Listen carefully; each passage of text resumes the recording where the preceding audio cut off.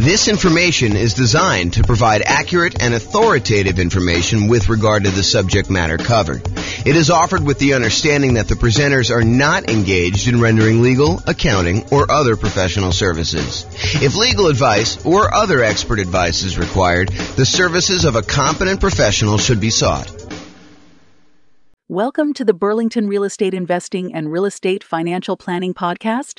Learn all about investing in real estate in Burlington, Vermont, with a combination of real estate financial planning and modeling with numbers specific to Burlington, plus syndicated, more generalized recordings of live and pre-recorded real estate investing classes, not all of them specific to Burlington. Be sure to stay tuned after the podcast for a message from our sponsors. Well, good morning and welcome, everyone.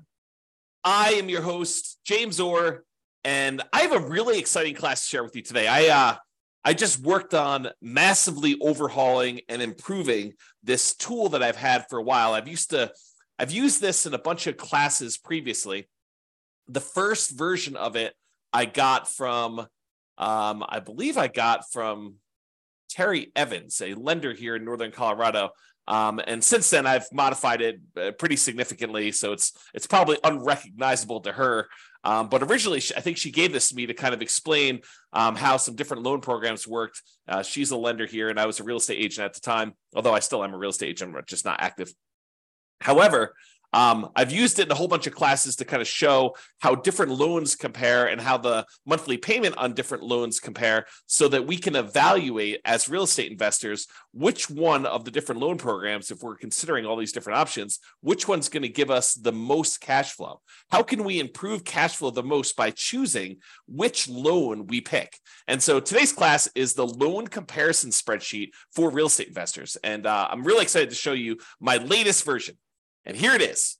So this is a brand new, cleaned up, visually improved version of a spreadsheet that you can use to compare different loan types and mortgage insurance comparisons. So it's your way of kind of like evaluating which loan to do. And I've highlighted which fields you should be filling in. Of course, you can go and modify other parts of the spreadsheet, especially if any of the formulas change over time, you need to kind of update those.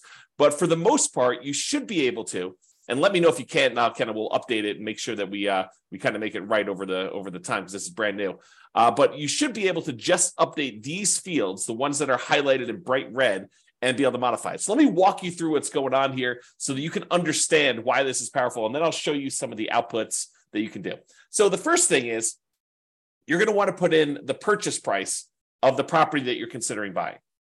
Then what you're going to want to do is you're going to want to call your lender, and you're going to want to ask your lender what the different rates are for a variety of loan programs for your specific credit situation. You know, for the sake of classes, I used to put in here the credit score used in order to get the rate, and then the minimum credit score required in order to get that particular loan. Those are like the two lines at the bottom. However, for you, when you're going to go call your lender and work on filling this out, you're going to want to have them run it with your specific credit scores for your situation. So don't just go ahead and say, hey, give it to me for the credit score of 660, because that's not going to be appropriate for your situation. You want to use your exact number. There was something else I was thinking. Oh, one other thing I want to mention is please don't just send this over to your lender and ask them to fill it out for you.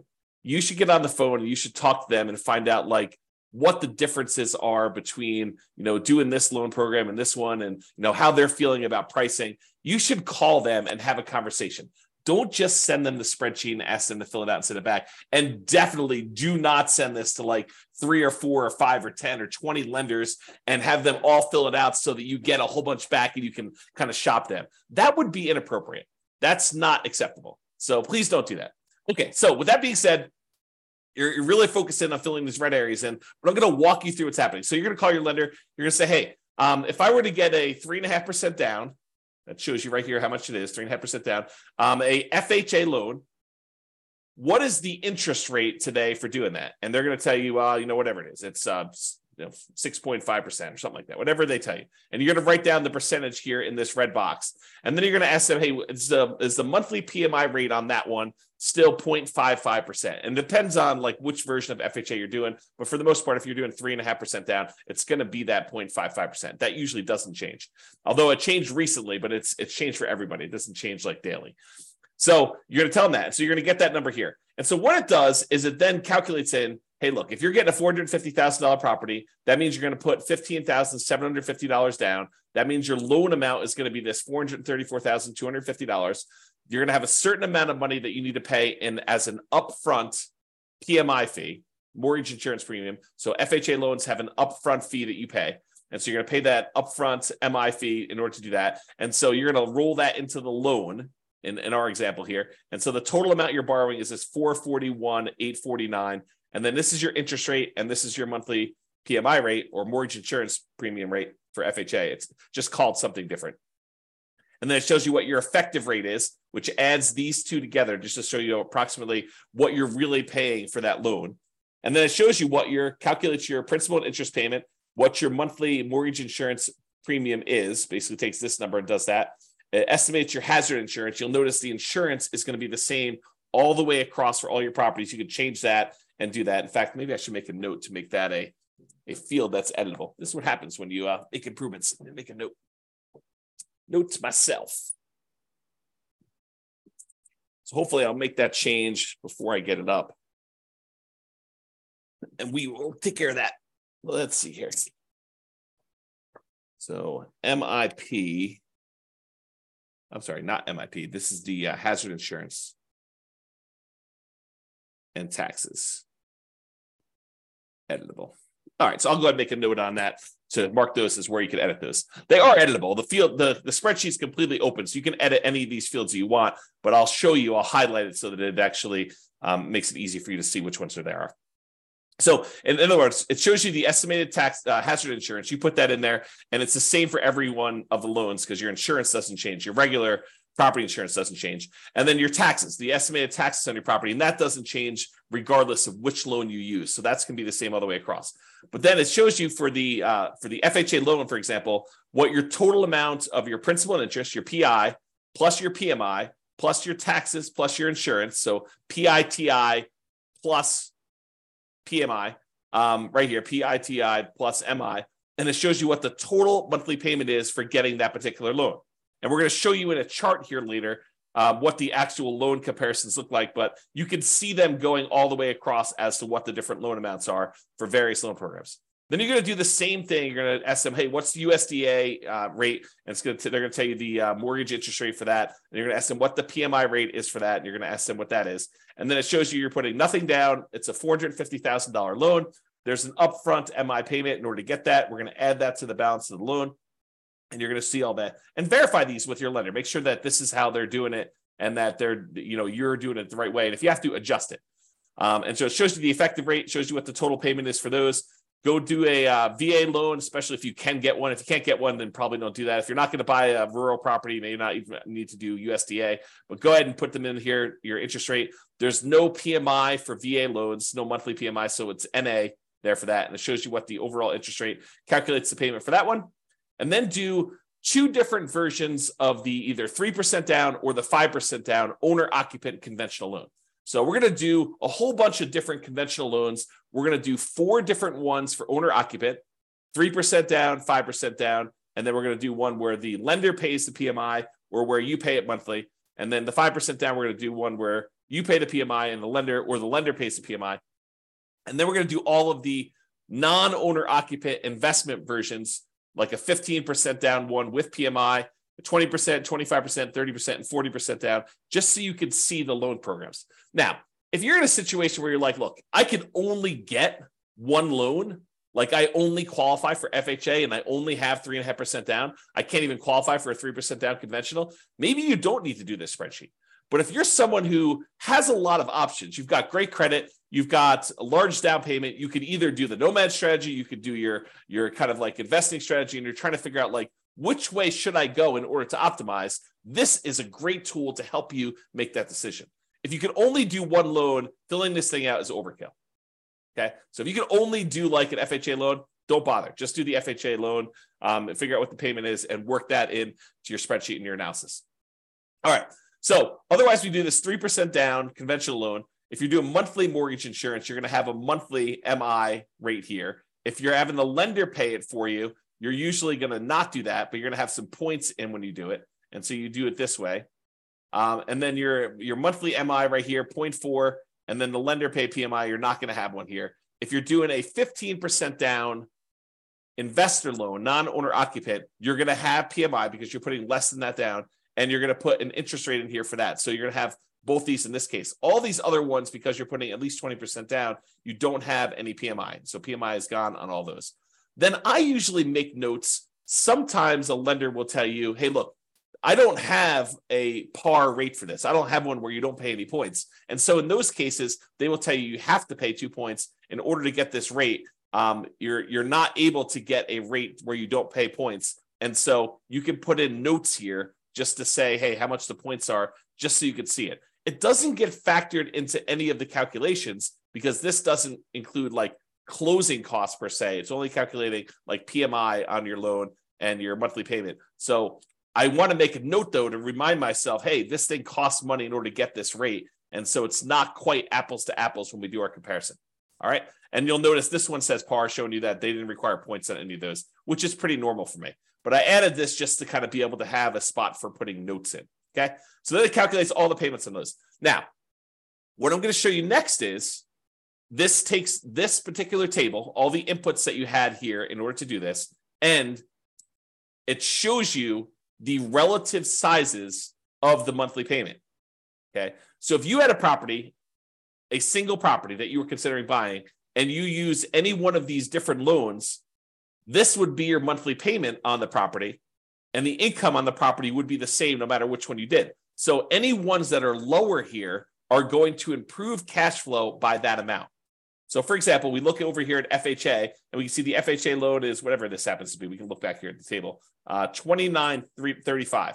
So you can see that the monthly payment on this FHA loan is $29,335. But if we went over here, we could see that getting a investor 30% down loan, putting a lot more down, improves your cash flow by a considerable amount. So the 30% down is $23.96. So it's like $600.60 or so better for you to put 30% down. But there's some that are super interesting. For example, you might be thinking to yourself, hey, what is the difference in monthly payment between putting, 5% down where I'm paying monthly PMI, this kind of orange one here, I think is that one. This is FHA, this is USDA, this is VA, this is the 3% down pair, this is the 5% down pair. So this is 5% down where you are, this is the 5% down where you are paying the monthly PMI. How does that compare to buying a property with 15% down? So this is the 15% down loan. So getting a loan, this is what's interesting.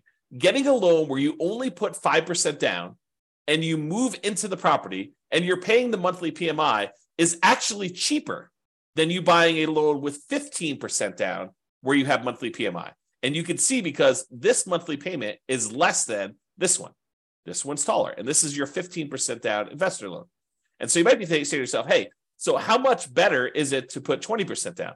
Well, here's the 20% down one. And if we had gotten a VA loan, if we were to put nothing down, the difference between putting nothing down and putting 20% down is not as much as you might have thought, because the VA loan is such a great loan to be able to get. And you can see that here in this chart. There is a difference, but it's not this massive difference that you might have expected. So we can now visually see that getting this VA loan is higher than putting 20% down and not having PMI. However, it's not as big of a difference as you might have thought. Okay. And then if you want to, you can also just break out and say, okay, I'm definitely doing owner occupant. Only show me the owner occupant versions of these loans. And so it could just show you the owner occupant ones, the FHA, the USDA, the VA, the 3% down options, one where you're paying the PMI monthly, which I believe is this one. And then one where you're actually having the lender, this is the one where you're paying the monthly PMI. This is the one where you're having the lender pay the PMI. And so you can see that in this particular case, and this could change when you get your quotes, but in this particular case, it is better for you to pay the PMI monthly than to have the lender pay the PMI. to actually take a voluntarily higher interest rate. And that can differ. So if you call up on another day, it may be reversed. And that's why you need to do it both ways and to evaluate it. And then even if it is better to have the lender pay the PMI, realize that this loan, the one where you pay it monthly, at some point, the PMI will drop off and your cash flow on that property will improve because it then would no longer include the PMI once you get below that 80% or 78% loan to value, depending on what your lender is telling you. Okay, so realize that this can improve over time. And so even if this one was better, the one where you voluntarily have the lender pay the PMI and you take a higher rate, that never goes away. And so even if this one was a little bit better, the one where the lender paid the PMI, you may still want to take the other one if you do the math and figure it out. Okay. And similarly over here, it shows you the 5% down where you're paying the monthly and the lender paid. And one of the things I'll point out to you here is, and this is usually true, although you need to actually do your own numbers to see, look at the difference in payment between doing 3% down, where you're paying the PMI monthly, versus 5% down. And that's why it may be to your advantage to actually put the extra 2% down. Figure out a way to do it. Wait longer, save up more money, and do the 5% down. So in some cases, it may be better for you to go and do that. Okay. And you can see the difference here. All right. So just looking at these, though, you could tell that if you can get a VA loan, the VA loan is going to be your best loan option as far as the lowest monthly payment you can get. And honestly, you're a little surprised by that because the VA loan is nothing down. So you're thinking, wow, so my payment is actually lower by putting less down than doing an FHA loan or doing these 3% down or the 5% down options. It's actually better. Yeah, that's one of the reasons when we talk about the preferred loan order, we tell you, look, we prefer you to do your VA loan first if you have VA loan benefits. If you're not a veteran and you can't get the VA loan benefits, then can't do what you can't do. Okay, but if you can, that's why we talk about doing that one first, especially doing it with a large multifamily property if you can, buying like a duplex or a triplex or a fourplex and maximizing that loan size because the payment's going to be the best option typically when you do these VA loans. All right. So this is the owner occupant versions of this. Then these are the non-owner occupant versions, the kind of investment loans. Okay. So this shows you if you put 15% down and you paid PMI. This one shows you if you put 20% down, 25% down, 30% down, and 40% down. Now, in some cases, the difference between the 20% and the 25% is more extreme. I would say most of the time, you're going to see a much bigger difference between these two than what we're showing here. So realize that a lot of times it will be better for you, not just better in terms of you put a little bit more down, you're borrowing less, but better because you also improved your interest rate significantly going from this 20% to this 25%. So look at these and see the difference between those, and then realize this is the penalty you're paying when you do a 15% down loan of having PMI in addition to putting less down. Sometimes you're thinking to yourself, hey, look, I really want to go buy this property as an investor. I don't have that much saved up. It's taken me a long time to save up. And I really want to go buy a property. There is this 15% down loan option. Maybe I should go do that and pay the PMI on that. And if it's a good enough deal, that may be a compelling enough reason. However, if the deal is not amazing, if it's just any old deal, maybe you continue to save up until either you find an amazing deal and you decide, okay, it's worth it to take this penalty, the difference in the monthly payments, in order to acquire this particular deal at a huge discount, or it's a really good property in a really good location that's going to have really good long-term appreciation and cash flow improving economics. Like you could think about those things if you're willing to take this sort of penalty. Otherwise, you may want to continue saving up until you get at least 20% down so that you can forego paying that monthly PMI on the 15% down option. And then the same thing is usually true when you go from 20 to 25%, although in this case, it doesn't look that extreme to me. It's an abnormally smaller difference. Okay. And then you can see the 30% down option, and then the going from 30 to 40 is usually a pretty big jump because it's a 10% difference, and the interest rate tends to improve a little tiny bit there. Okay. So in conclusion, mortgage payments are often a major factor in how well your property will cash flow. But it's not just the mortgage interest rate, but also the down payment amount, how much percentage you're putting down, and the PMI that you might or might not have, depending on which loan option you choose and how that PMI is taken, whether you choose to do monthly PMI or you choose to have the lender pay the PMI. So all of those things can factor what your monthly payment is. And so that's why using something like this loan comparison spreadsheet, this brand new loan comparison spreadsheet that we've got, to be able to enter in all the different numbers, especially if you've got wide open options of, I might do an owner occupant, like doing nomad or house hacking, or I could also save up more and do this, conventional non-owner occupant investment property purchase where you're doing that. Or if you're only going to do one of the owner occupants, maybe fill out only half the spreadsheet and just compare those. Or if you're only going to do a non-owner occupant investment property purchase, maybe only fill out these ones over here and then only look at the chart for either the owner occupant options or the investor options. Okay. That's all I got for you. Any final questions before I let you all go? Thank you all for coming on. I do appreciate it. Otherwise, I will get this up there and I'll make that correction to the spreadsheet and I will get it posted up. I'll put a link in the show notes if you're listening to this on a podcast or if you're listening to it on the video thing, I'll put a link there too.